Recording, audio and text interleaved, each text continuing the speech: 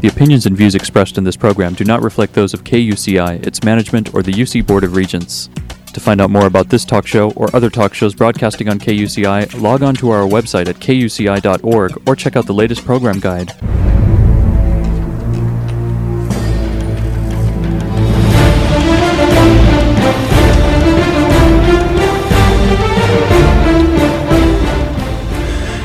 Good morning. You're listening to KUCI 88.9 FM in Irvine, California, streaming online at kuci.org and podcasting on iTunes.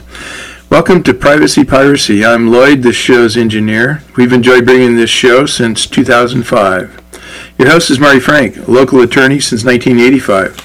She's a certified information privacy professional. Mari's testified many times on privacy issues in Congress and the California legislature. You may have seen her on Dateline, 48 Hours, CNN, NBC, The O'Reilly Factor, and many more shows, including her own 90-minute PBS television special, Protecting Yourself in the Information Age. To learn more about this radio show and our great guests, please visit kuci.org/privacypiracy. Mari, what's our show about this morning? Well, Lloyd, today our show is about privacy rights, and we have the actual queen of privacy rights with us, my dear friend for over 20 years, who I met because of a privacy issue, and she is incredible. She's one of our very favorite guests. We're happy to have her back, and that is Beth Givens, who is the founder and the director, the executive director of the Privacy Rights Clearinghouse in San Diego. It was established 25 years ago in 1992, and then I met her in 1996. And the PRC is a nationwide nonprofit consumer information and advocacy organization, and it's in beautiful San Diego, California, down the freeway. The organization invites consumers to give their complaints and questions about privacy, and they do that on the website, and they provide more than 50 consumer guides on a wide range of information privacy issues, and you can see them at privacyrights.org. And if you go to our website at privacypiracy.org, we link to that website as well, right by Beth's picture and her bio, and you will just link, and when this show airs, then the website will also have this interview. Beth and the PRC represent consumers' interests in public policy proceedings at the state and federal level. I've seen her testify several times, and it's been wonderful. She also co-authored a chapter on identity theft with me called Protection, Security, Safeguards, that we did that little chapter together, but also we did a little booklet called Privacy Piracy, and I love that name, and that's how this show got its name, from the booklet that Beth and I did together. And she also wrote the Privacy Rights Handbook several years ago. Prior to her work as a consumer advocate, she was a librarian specializing in network development and resource sharing. She has a master's degree from the University of Southern California, and in communications, and a master's degree in library and information services from the University of Denver. And she is a member. She's a member of the International Association of Privacy Professionals. And she has been on tons of TV and radio. She's been on our show many times, but she has been on just a ton because she is filled with wisdom and insight. And I'm just so glad to introduce you to Beth Givens. So, Beth, thanks so much for joining us again. Well, hi, Mari. Thank you very much. I guess I don't really recognize the person you just described, but I do thank you.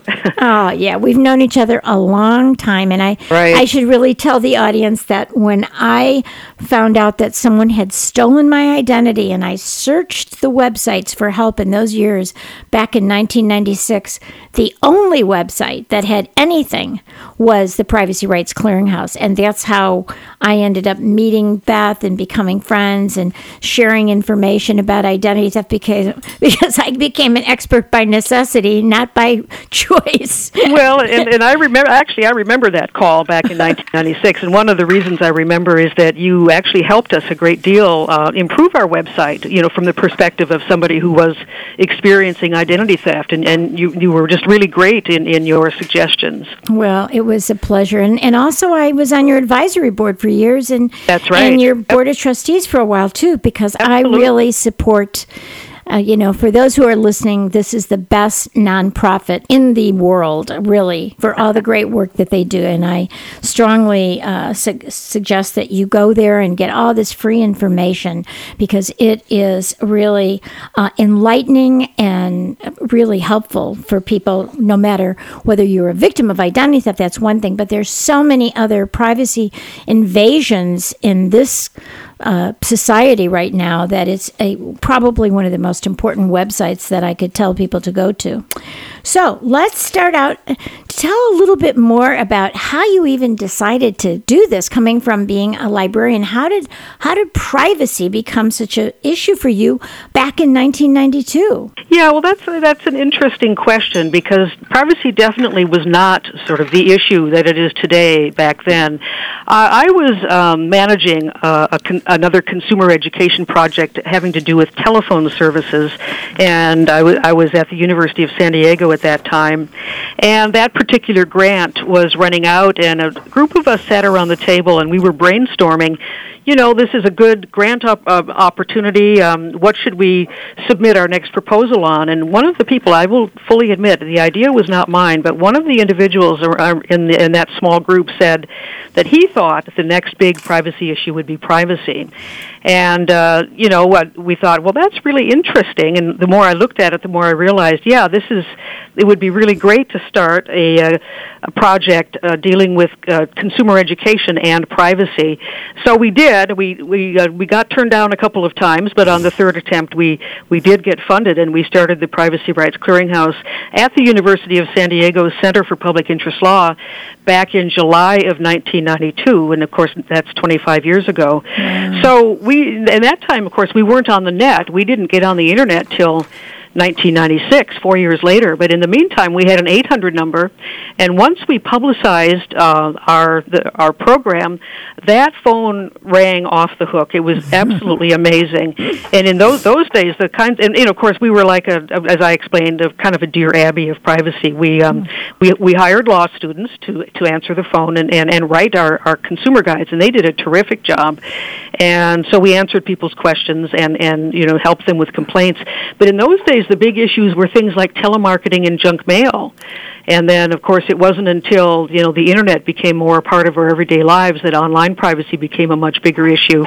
But other issues that we jumped on as soon as we saw the need, I think we were probably the first and maybe still one of the only organizations to deal with employment background checks. Right. And, that's an informational privacy issue. What the information that background check companies and employers see are in these very large databases that are comprised of information from public records as well as commercial sources.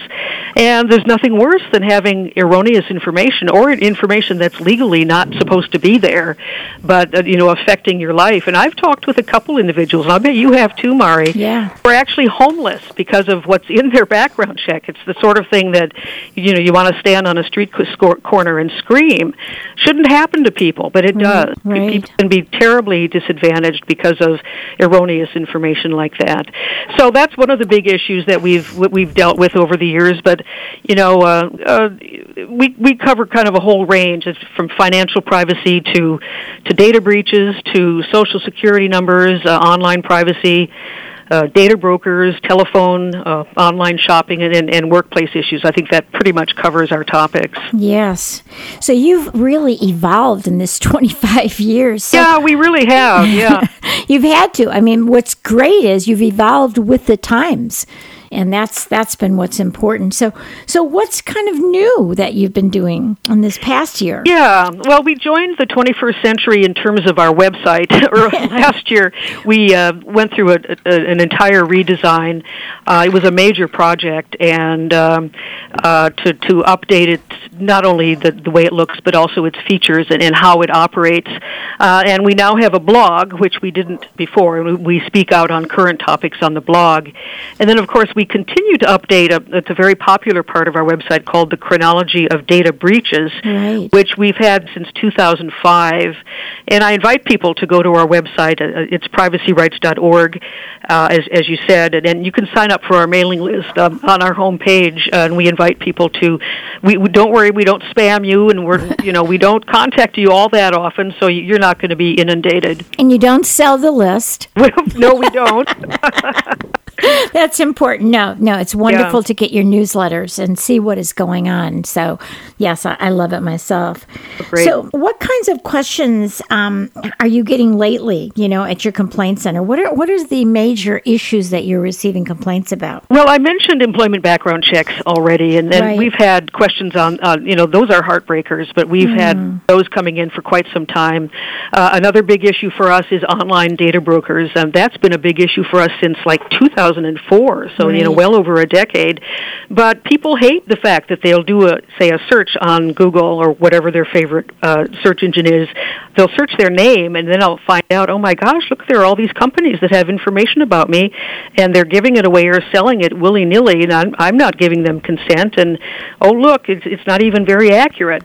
So that's a biggie, and that's like an evergreen for us. It's just it's a constant complaint for us. And the third one that I find kind of interesting, but it's been one of the top complaints for a long time, and you're going to be surprised when you hear it.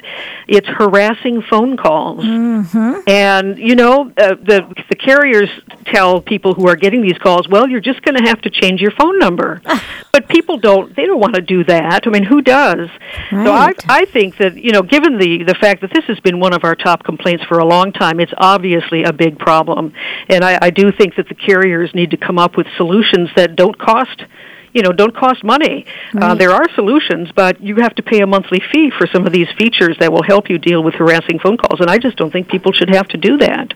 And that do not call list doesn't even work. I've signed out on the Federal Trade Commission do not call, and I still get calls. It drives me crazy. I know. Apparently nothing is being done when people make these calls. So a lot of times they're out of the country or something. I just don't think that it's even, I just hang up, but it's still, it's harassing. The other problem is that there are key types of calls that are not included in the law that created the do not call, and one is political calls, and people really don't like them, and the other is charity. Right. So those two categories are not included in the do not call law.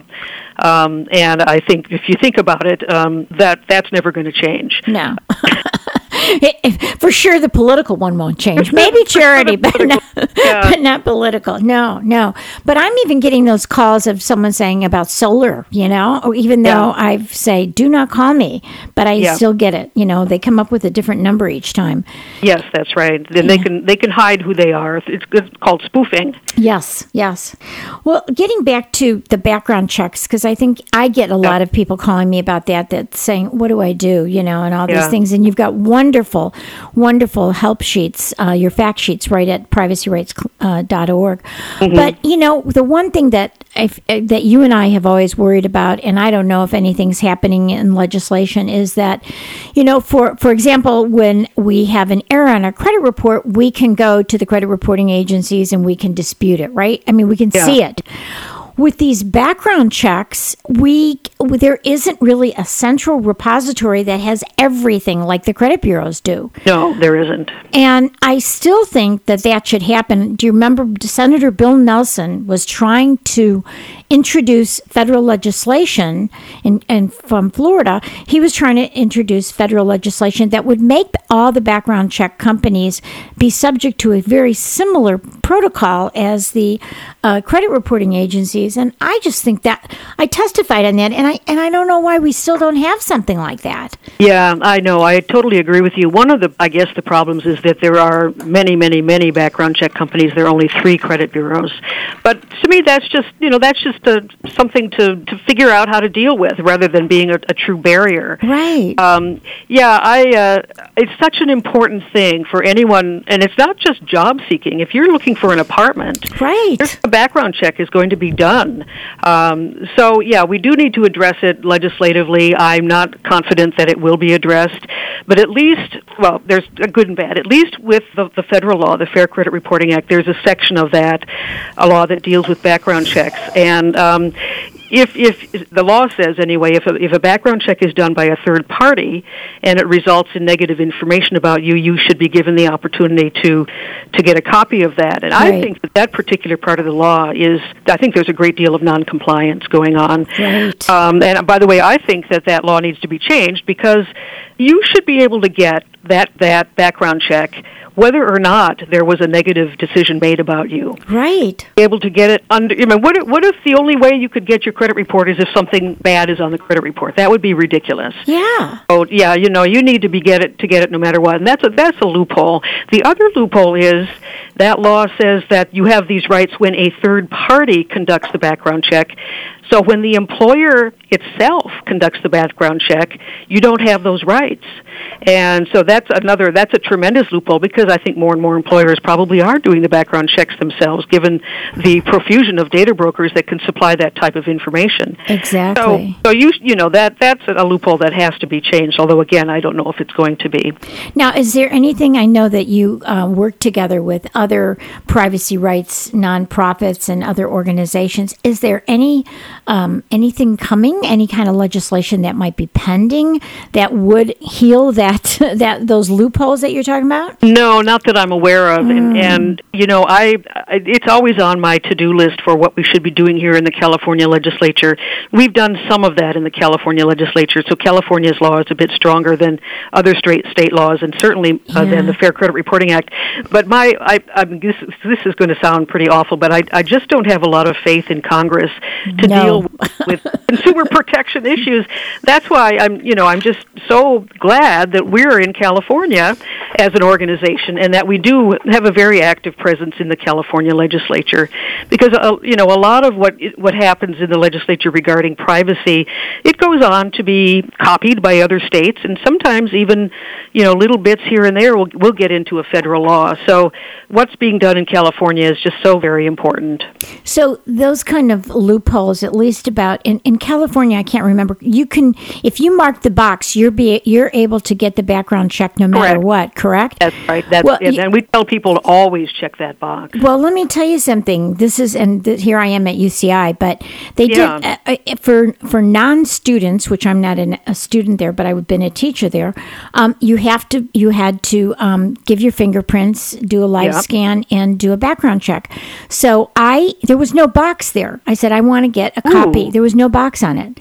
And I said, I want to get a copy of the background check. And they said, oh, well, we don't actually get a background check. We only get a yay or nay. Oh.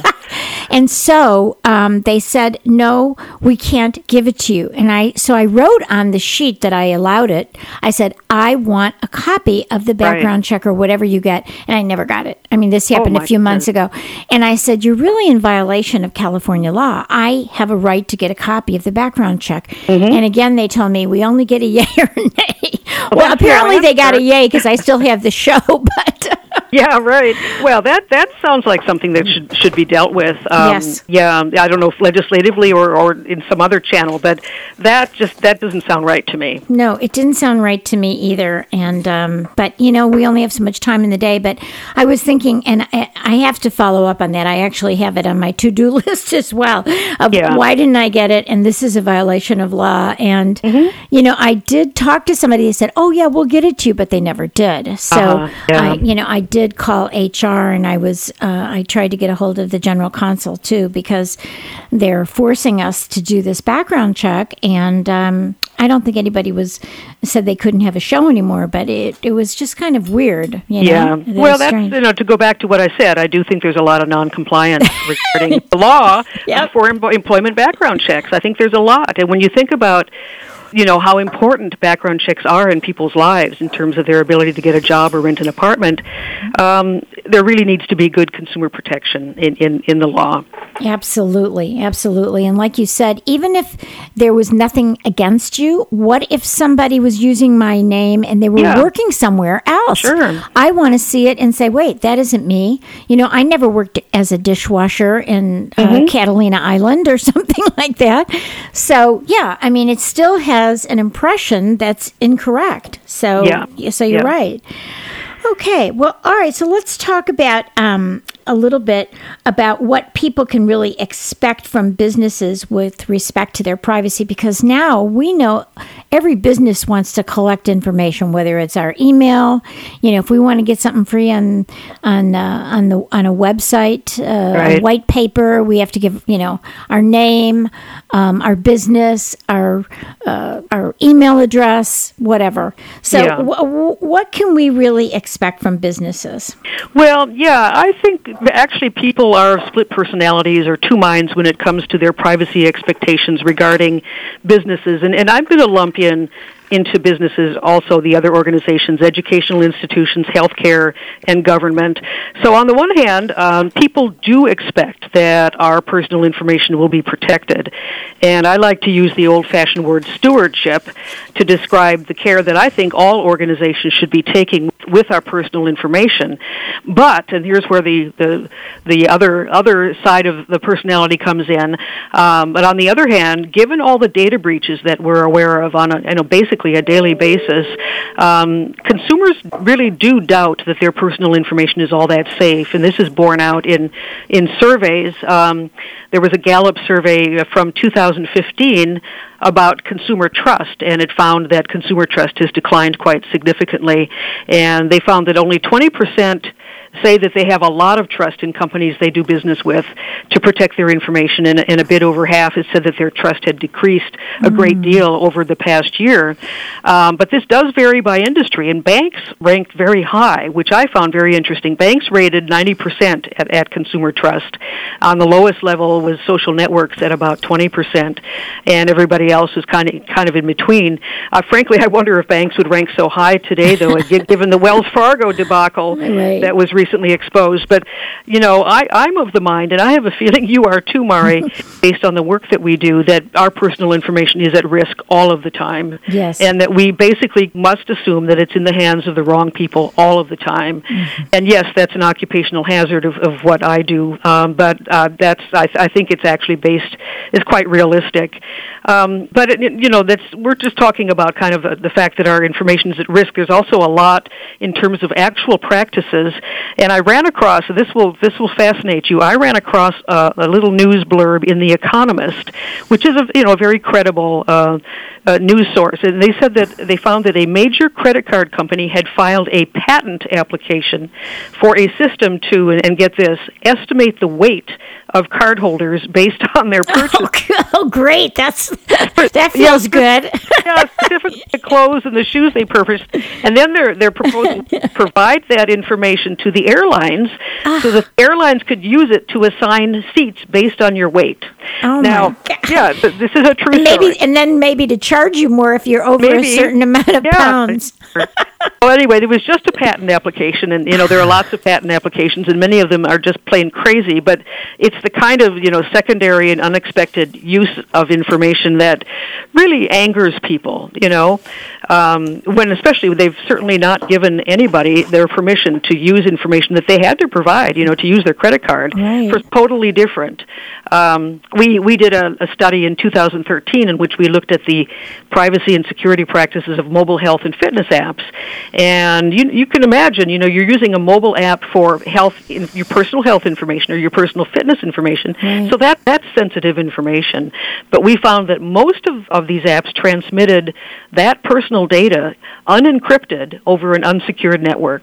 And they sent this data to several third parties without disclosing that in the app's privacy policy or terms of service.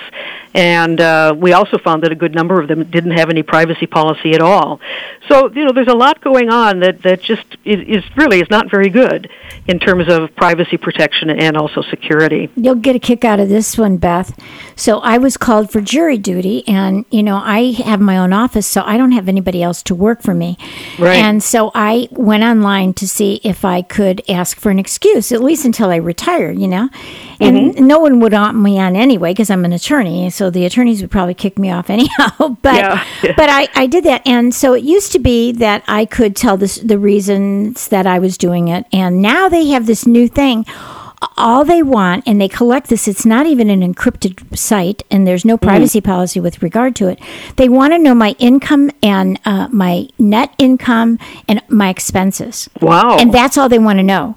So, of course, I saw that, and I said, I called up, and then I wrote a letter, and I said, look, I'm looking at the California Rule of Court, and all it says is for you to say what your reason is, what's your hardship, and what the source of your income, not what your income is. Like if the source is, I'm the sole source, right? So I wrote this, and they denied it. They said, unless you fill out this financial thing, we're not going to let you out. So I called up again and spoke to the director, and I said, I'll tell you over the phone, but I don't want it going on some unencrypted website. Right. And they said, no, you can fax it to me. So I went again and I wrote another letter, and I said, I think this is wrong. So finally I talked to the head person who said, no, the judges approved this, and this is what we're going to do. And it would be interesting for you to look at what San Diego does, by the way, because they may do the same thing. So long story short, I did end up faxed it to the head guy so I could get out of my jury duty. However, I wrote to the presiding judge who supposedly accepted this new form, and you would have been proud of me, Beth, that I said all the privacy issues, how it's not encrypted, how there's no reason, and it's not even following the California court rule. Yeah, that's outrageous. So people just do stuff like that. It's just amazing. Isn't it a sad testimony that you get the best security by using your fax machine? I've seen that. I've seen that in other instances too. For example, the health insurance we provide our employees. Right. When you make a change, you go online, use this service, or you can print this out and fax it. Yeah. Well, I fax it. Right. And I was ready to just say it by phone. I said, I'm not putting, and it wasn't even an encrypted site. And I said, who has access? Well, it's just the people in the department. I go, have you ever heard of dirty insiders? Right. So, that just happened. So it was really frustrating. And we'll see what the presiding judge says after I went through this whole privacy issue. Very interesting. Well, good for you. Go online and for the San Diego courts and see what they do to get there. It's right online, Yeah. If I want to have an excuse why I can't see what they make you do. You'll find that we'll see if it's the same thing. You'll have to let me know. Yeah, good idea. Yeah. So, do you see strong differences in how our different ages view privacy? Like, I'm a baby boomer. Is it different from the Gen Xers versus all of the others? Well, yeah, and actually, you can probably find just about anything you want depending on which survey you read. But I think we've probably all read news stories that say that millennials, that's the age 19 to 36, are less concerned about their privacy as other age groups, and these are called. There's a term for them, digital natives, because they've never known a world without the internet. Right, so that's why they're called digital natives. There was a Gallup survey that found that they are the most trusting of the businesses they interact with of all the age groups, especially banks. And they have most trust that companies will keep their personal information private. The least trusting are the baby boomers, my age, and then those who are older than us. But interestingly, the millennials have the least amount of trust in basically technology related information gathering, and that's social networks and apps. So apparently just 4% of the millennials say that they actually trust their social networking websites and their apps. Of course, they use them a great deal. They just don't trust them.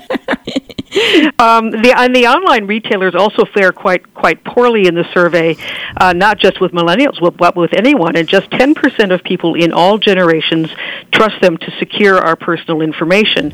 Now, I find that interesting because, of course, more and more of us, more and more of the time, are going online to shop. We're not heading down to the mall. And if I were, I guess, in the business of online retailing, I would be very concerned about that particular finding. But I will say, and this is where I think we get the other side of the coin, is from my personal observation, is that young people who've had a really bad experience, like identity theft, or an erroneous employment background check, or a background check that said they couldn't get that apartment, they become instant privacy advocates. And I'll bet you've seen that too. Once you've experienced information about you being used in a way that harms you, you're a changed person, and you become a privacy advocate. Well, that's a perfect way to end, because we want everyone listening to become a privacy advocate and also to get information from the Privacy Rights Clearinghouse at privacyrights.org. We are out of time, Beth. Oh, my goodness, we could talk all day. I love you, love you, love you. Just so privacyrights.org, and we will have you back again, okay? Well, thanks, Mari, and congratulations on all your years with Privacy Piracy Radio program. Okay, we will talk to you again soon. Bye. Bye-bye. You've been listening to KUCI 88.9 FM in Irvine and KUCI.org on the net. I'm Mari Frank. Join us every Monday morning and visit our website at privacypiracy.org. The opinions and views expressed in this program do not reflect those of KUCI, its management, or the UC Board of Regents.